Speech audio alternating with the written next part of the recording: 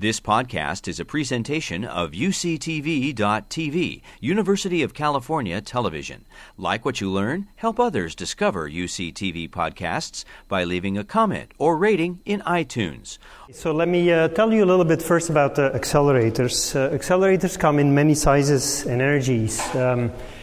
Very low energy accelerator is shown here. This is roughly 10 kilovolts. Some people call this a television.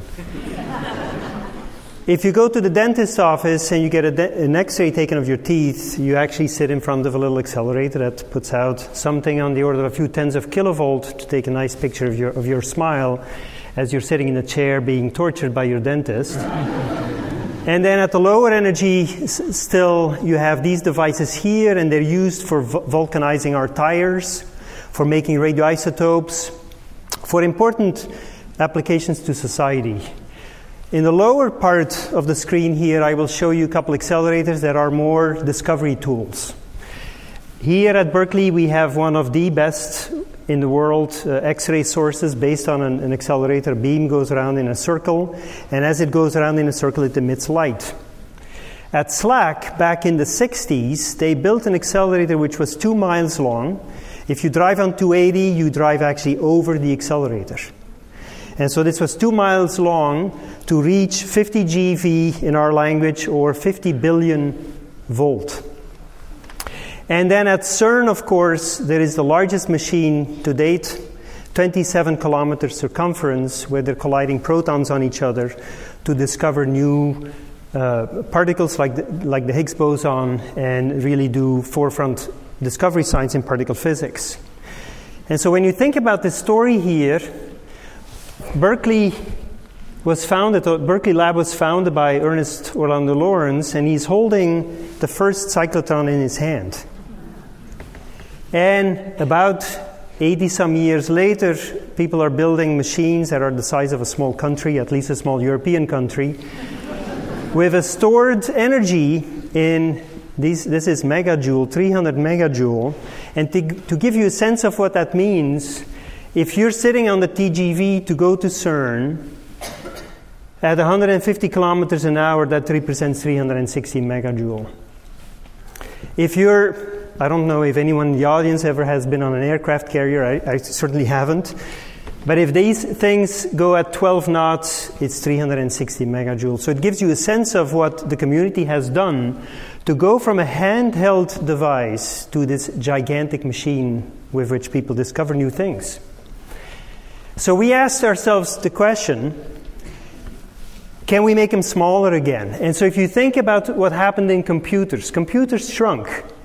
And if we would be still in this era here of the supercomputer from 1954, I would have to have a gigantic pocket to hold my iPhone in, right? Instead, we're now carrying around computers that are far, far more powerful. So the question that we look at is, can the same be done with particle accelerators? So how do we go about thinking this through? So increasing the power inside a conventional accelerator, you could say, well, look, the particles get accelerated by electric fields. Just crank up the electric field to reach higher energy electron beams. Well, eventually it will lead to sparks in your accelerator. And I know my wife is in the audience, I want to tell her if the microwave oven doesn't work in the next few days, it had nothing to do with the making of this movie. So here is a microwave oven, and you put some aluminum foil in it, and this is what happens. So it's pure coincidence, honey, if ours doesn't work anymore. So to think about accelerators in a different way, let's think about a favorite pastime for some people. Surfing behind a boat. So here you have a brave guy surfing behind this boat here. So this boat is exciting a wave on the water, and he's actually riding that wave. So what we are working on is essentially the equivalent, but we replace, here you see again the same picture. You have your boat traveling over the water, exciting this wave, and this guy is surfing on it. So what we do is we think of our surfers as electrons. Our boat is actually a laser pulse, And the liquid, the equivalent of the liquid that the laser pulse has to go through is called a plasma. And this is not the plasma that runs through your body. This is a very different plasma. This is an ionized gas. This is electrons and ions freely streaming around. And what you're doing is, when you send in this intense laser pulse, and I mean intense, it's of the order of, in my units, 10 to the 18 watts per square centimeter. So it's enormously intense. If you send that into this liquid of electrons and ions, the electrons get pushed out of the way by like a snowplow, and the ions are left unshielded. Now the ions pull the electrons back, and what you've set up is a clump of negative charge and a clump of positive charge. It's like a traveling battery behind the laser pulse. And the fields that you excite in here are of the order of 10 to 100 billion volts per meter. So this is already broken down, basically. You don't have to do your microwave thing to break this thing down. It is an ionized gas. It is, per definition, already ionized. All you're doing is you're moving charges around and you're creating a wave to allow these electrons to surf on. Here are the electrons. This is the laser pulse. This is a simulation on our supercomputer. And behind the laser pulse, you see this wave. And the color change indicates the energy gain of these electrons. So we can actually simulate this. And of course, we did this in the laboratory as well. I know this movie went by really fast. But red here is 10 billion volt. And this is of the order of 6 billion volt. And this is done in a distance of about 20 centimeters. In fact, I never leave home without my accelerator. Here it is, in case I have to revulcanize my tires, create some radioisotopes, call me or find me after the show to discuss. There's offers to be made. So, now to do this correctly, you have to have some control because you have this wave. How do you get your surfers onto this wave? And that's the tricky part. So if you look at these guys here, they're beautifully riding this wave. We're exciting it. And we call these the injected electrons. And then you have this unlucky fellow here. He's injected out of phase. He ain't making it today. So we use these guys. And that takes really good control of all of these laser properties and plasma properties, etc. And so it takes a lot of work.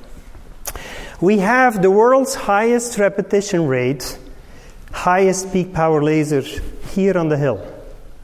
This is a laser that produces about 1,000,000 billion watts, but in a tiny, tiny fraction of a second. In fact, it produces it only for about 50 femtoseconds. So that's a 0 and then another 14 zeros and then a 5. So otherwise, you would see the lights dim every time we fire, everywhere in the Bay Area. That obviously doesn't happen because we store the energy and then we release the energy, and we do all of these gymnastics on the laser pulse. The other thing we had to invent was, with our help from colleagues at Oxford University, is this structure, like the one I have in my pocket here. This is actually a hydrogen plasma. This is a real picture of the real device, the hydrogen plasma. And you can see the plume flowing out here. This is live action. Laser pulse gets coupled in, and if you do things right, you get these ultra-high energy electron beams. And we have right now the world record at Berkeley Lab, 4.25 billion volt in 9 centimeters. So this is clearly a tabletop part. The laser, I grant you, that's not quite tabletop. But if you think about what we're doing is, if I would try to do the same with conventional technology to reach 10 billion volt, I would need at least 5 football fields. To do what we did, we built this lab. This is the laser here. This is the target chamber. And this is our friend. It fits in there nicely. And to put this on scale compared to the football fields, that's what it looks like.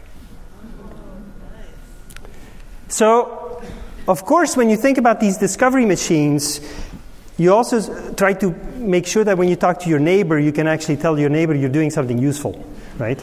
So I was at an evening giving a lecture in San Jose, and they asked me, have you ever thought about putting an accelerator inside the body? And the reason you would want to do this is if you're so unlucky to have cancer, where they need to put radioisotopes in your body to treat the tumor, what happens is, if you look at the prostate here, you have your tumor here and you implant radioisotopes, you'll irradiate not just the prostate, but you'll irradiate a broader bulk of the tissue that's all surrounding it. So what they asked me to do is, can you think of a way to build an accelerator that actually would go into the body, produce these electrons, produce the radioisotopes right there in situ, you pull your accelerator out and you're done. So we first thought, I must be honest, I first thought that was a little crazy, but even for me.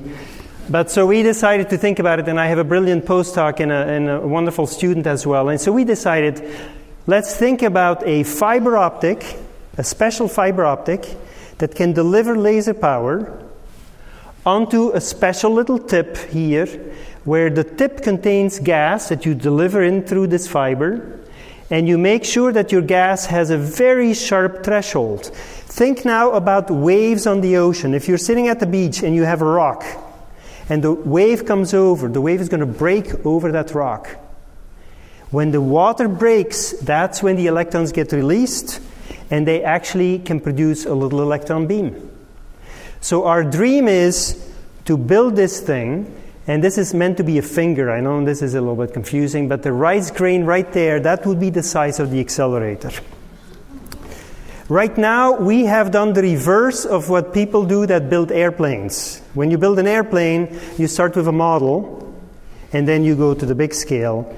We're a little doing the reverse here, because I don't think anyone wants to put our prototype in their body. So this is scaled version so that you would see it. No, I'm kidding. We need to make it smaller, obviously, but this allows us to figure out how do you make a profile like this. And so this is really fun work to do, because this would be an incredible feat of sort of engineering, physics, and it really is a story of science. You start with a very lofty goal, with a moonshot, and then you come to something that maybe actually be very practical. So I like to end here with this same picture as I showed in the beginning, but this time with a provocative quote that I like to stir things up when I'm talking to my funding agencies or anybody else. Those that say it cannot be done should not interrupt those that are doing it, from George Bernard Shaw. Thank you. You've been listening to a podcast by University of California Television. For more information about this program or UCTV, visit us online at uctv.tv.